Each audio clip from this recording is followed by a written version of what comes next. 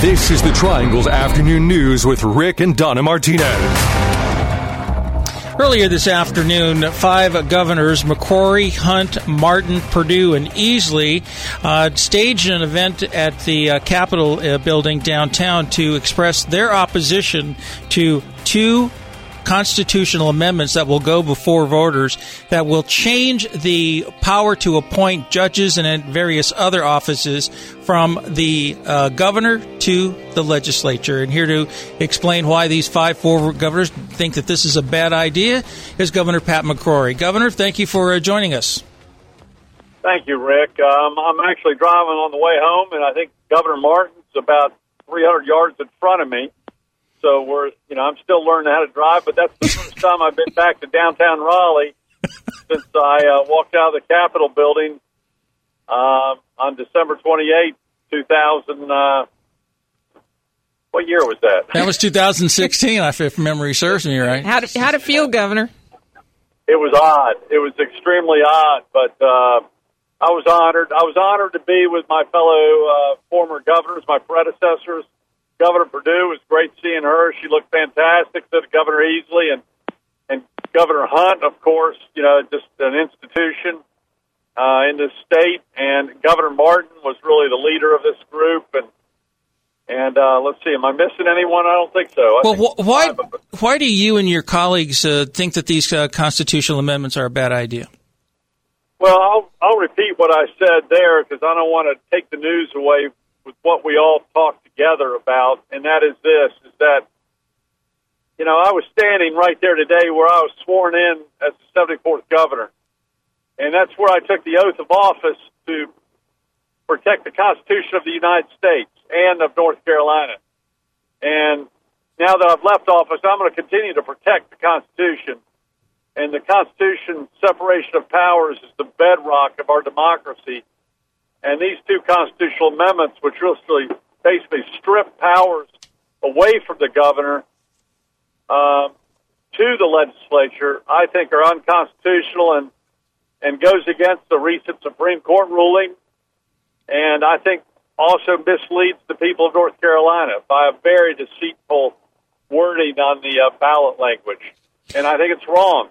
And I'd be a hypocrite if I didn't go against this, because I was against it when I was governor, and just because I now have a governor that I disagree with doesn't mean his rights should be taken away, his roles and responsibilities should not be taken away. And I made another strong comment that, if any state legislator, Republican or Democrat, wants to be governor, then they should run for governor and win. They should earn it, not try to hijack our Constitution.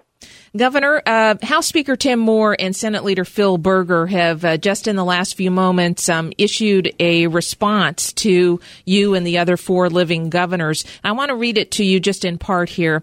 They say, quote, "We respectfully disagree with these governors that the people deserve no input on the filling of judicial vacancies and that our state's elections and ethics board should be a partisan-controlled body despite its key role in our democratic process. While it's not surprising former governors oppose checks and balances on the unilateral authority of their office, we are confident the people will support a more accountable approach to filling judicial vacancies and approve a bipartisan balance on critical boards like the state's Ethics and Elections Commission."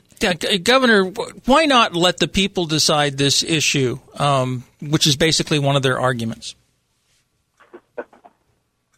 Well, first of all, the wording on the ballot is extremely deceitful, and it doesn't even explain what it does on the ballot. So, this is not a Republican or Democratic issue. This has to be the issues of our elections, and the governor is the one individual that's elected by all the people. Go ahead. No, I just think that's a very interesting spin, and I'll just leave it at that. Okay. With regard to, I'm sorry, I lost my train of thought. No. Well, Governor, I would just like to pursue why it is that it's so important to you that you go ahead and join with these other governors, because We have in this state what's considered to be a weak governorship, not the person who occupies the office, but in terms of the powers of the governor versus the General Assembly. Why is it so important to you to make sure that there is a separation here?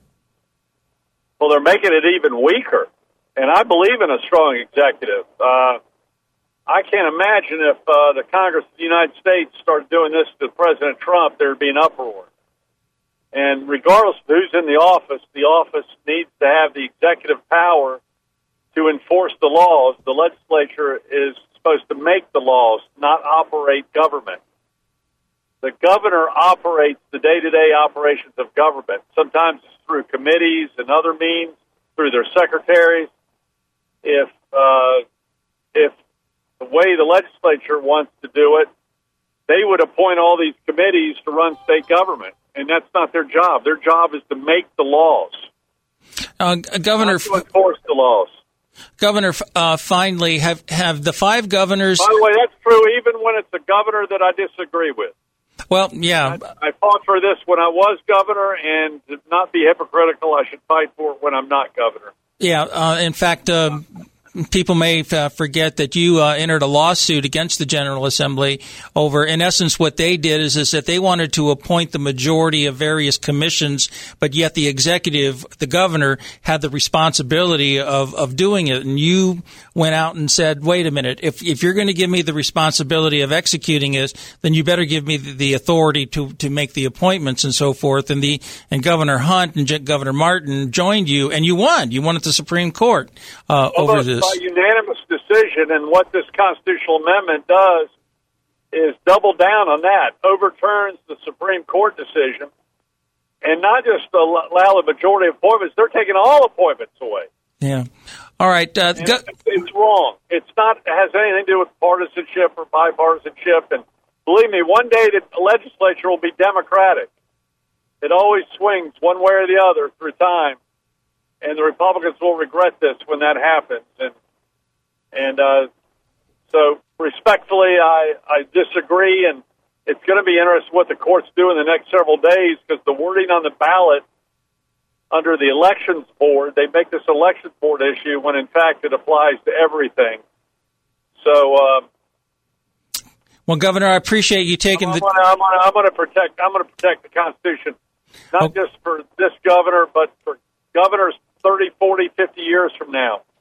Okay, Governor, thank you very much, and I want to thank Governor Martin for making sure that you get home to Charlotte. He's just ahead of you. But by the way, it was great being with all the governors, and I think we made history today being all together. We disagree on many, many issues, but on this we've come together on only the 2 constitutional amendments are we objecting to. I'm definitely for the voter ID and other things, but we'll talk about that another time. I don't want to take the lead off of this very, very important subject. But I was proud to be and stand up with my fellow governors that I've run against, that I've supported, that I've tried to defeat. And I think it was a very historical moment in old House chambers in the old state capitol building that was built in 1841. I was very proud to be there.